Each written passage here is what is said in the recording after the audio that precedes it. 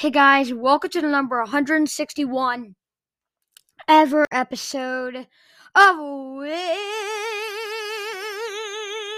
Talk with Chase. I'm Chase Coburn. Today we are back with another episode of Wiz Talk with Chase. Today we are going to be recapping the Wizards vs. Lakers game and previewing the Wizards at Rockets game that is coming up pretty soon. Hope you guys do enjoy this episode. If you do subscribe, follow, share, and view. Sorry, just had dinner, so sorry about that. But all right, so there's just a lot to break down, especially with the Lakers game. And guys, what a game! What a game! Now let me just get this straight. Raise your hand if you would vote to think that I would care that LeBron James put up all those great stats.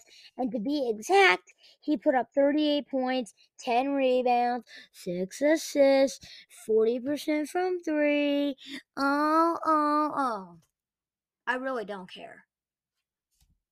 You know why? Because Kristaps Porzingis put up 27, 5, 3, and 1 with good efficiency to win the basketball game.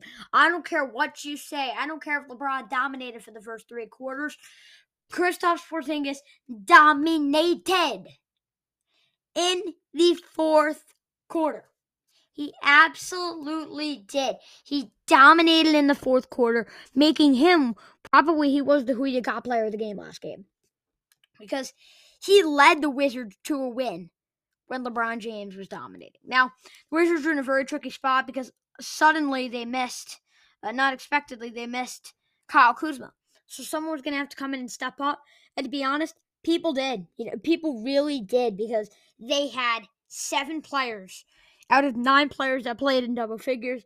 The only ones that weren't in double figures were Hal Neto, didn't have that great of a game he could improve, and Ish Smith. And Ish Smith had a plus 14. He was doing everything, getting assists, getting rebounds. So he was doing everything but shooting the ball. So he didn't even have a bad game. Hal Neto could improve, but yeah, that's a different story for another day. Even though he did shoot pretty efficient, he even when you watch him, he wasn't really making that big of a difference. But Tomas Satoransky, oh my goodness. Let's just talk about that. He didn't miss a shot. He put up 16 points, 6 assists, 3 rebounds, 2 steals, and had a plus 23 plus minus. Did you hear that correctly? I'll hear it again just in case it didn't work. Here it didn't work. Plus 23. Plus 23. If the Wizards continue to have people like that, they're going to dominate. Deni Avdija. Now, okay, all right. This is what I really needed to talk about with you guys. Deni Avdija. He missed a big layup down the stretch. He made some bad plays down the stretch. But overall, he had a good game. He had a bad stretch toward the end, right? But he stepped up, he was great on defense for some of the game. Again, he had a bad stretch. Most of the game, he was good on defense, right? He was well-rounded, didn't shoot that efficient shot well from 3, which I like. But in general, like when the Wizards were really down and they were getting dominated, they needed someone to at least keep them in a game. And Deni Avdija was doing that. And he was their leading scorer for a while in this game. So I know Deni Avdija made his mistakes toward the end, but I can assure you of this right now. If Deni Avdija didn't play the way he did in this game, the Wizards wouldn't have won. They wouldn't have won. They would have lost. And so I think Deni Avdija needs to get more credit than people think. I'm a big fan of Deni, and I'm not just saying this because I'm a fan of him. Like, he deserves the credit, So, and I feel like he's not getting enough of it for that game. Hachimura could improve. He's been a little too inconsistent for my liking recently. But Kispert, I'm telling you, guys, remember what I said? I don't think Kispert's ready for the starting lineup role. Well, yes, he is. Corey Kispert is consistently putting up double-digit point games, shooting well from 3. He's playing like the basketball player that the Wizards wanted at number 15. To me, this is a positive. Right, they won for the first time in they've gone 1-6 in the last 7 games, but they did win this one. And while it seems like they're out of the play-in picture, they really are. Technically they're not out of it. So technically, if they win, if they only lose one more game the rest of the season, they will probably make it to the play-in, have a chance to make the playoffs, which I'm not gonna lie would be very, very cool. But even assuming that they don't make it, if they could just go on some sort of a streak here and some sort of momentum going into next season, I'd really like that. And I think Porzingis is gelling with the team. Kispert is gelling with the team. Hachimura is. Avdija is. And the important guys are gelling with the team. And I think that will make an impact down the line, especially next season. But Dubs, as Bradley Beal would say, and the Wizards got a W after a 6-game losing streak. Real quick reacted to the fantasy points. I had LeBron James getting 60 to 70 fantasy points. He got 62. I had Kristaps Porzingis getting 40 to 45 fantasy points. He got 40.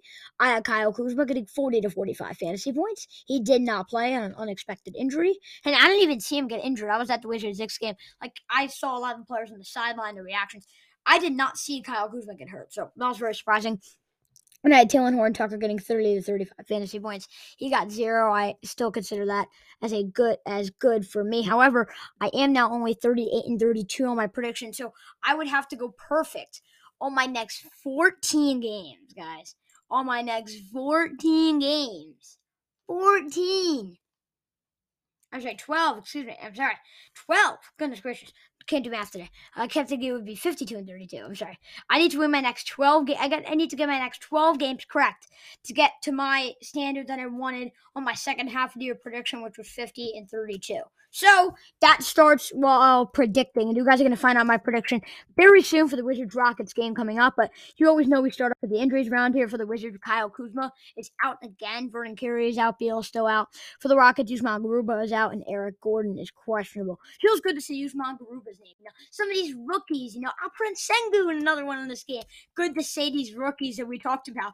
Boy, for a lot of episodes, don't we talk with Chase in the offseason. For the Wizards, Talon Nettle, Corey Kispert, Davis Caldwell Pope, Rui Hachimura, Kristaps Porzingis. Yep, I always say Kyle Kuzma, so but this time Rui Hachimura will be getting that starting role. For the Rockets, Jalen Green, Kevin Porter Jr., Garrison Matthews, Jae'Sean Tate, and Christian Wood, those will be the starters for the Rockets. Now, this is what you guys have really been waiting for. My prediction, I have the Wizards winning their second straight game, 117 to 111. Starting off with my Coburn's catch, I think the Wizards will win because of their play inside the paint.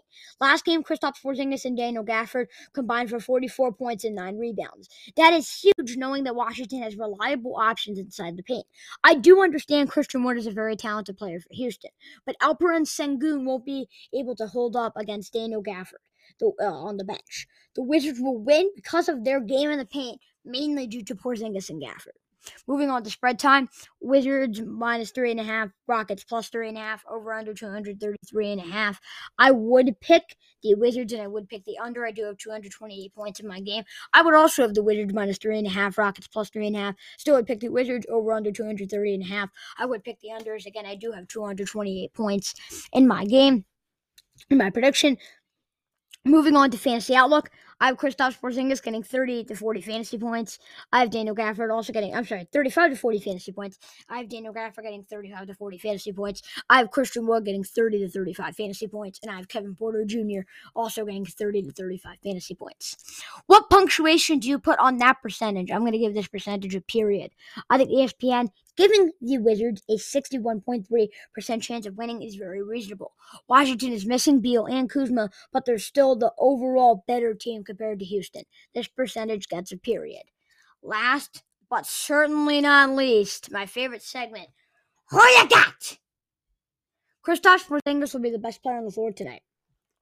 Porzingis is coming off a 27-5-3-1 performance in Washington's win over Los Angeles. This success will continue in the paint, and Porzingis will be the Who Ya Got player of the game with a stat line that looks like 19 points, 7 rebounds, 2 assists, 1 steal, and 2 blocks. Hope you guys enjoyed this episode. If you did, subscribe, follow, share, review. Enjoy the game tonight, and of course, as always, I'll see you next time. Peace.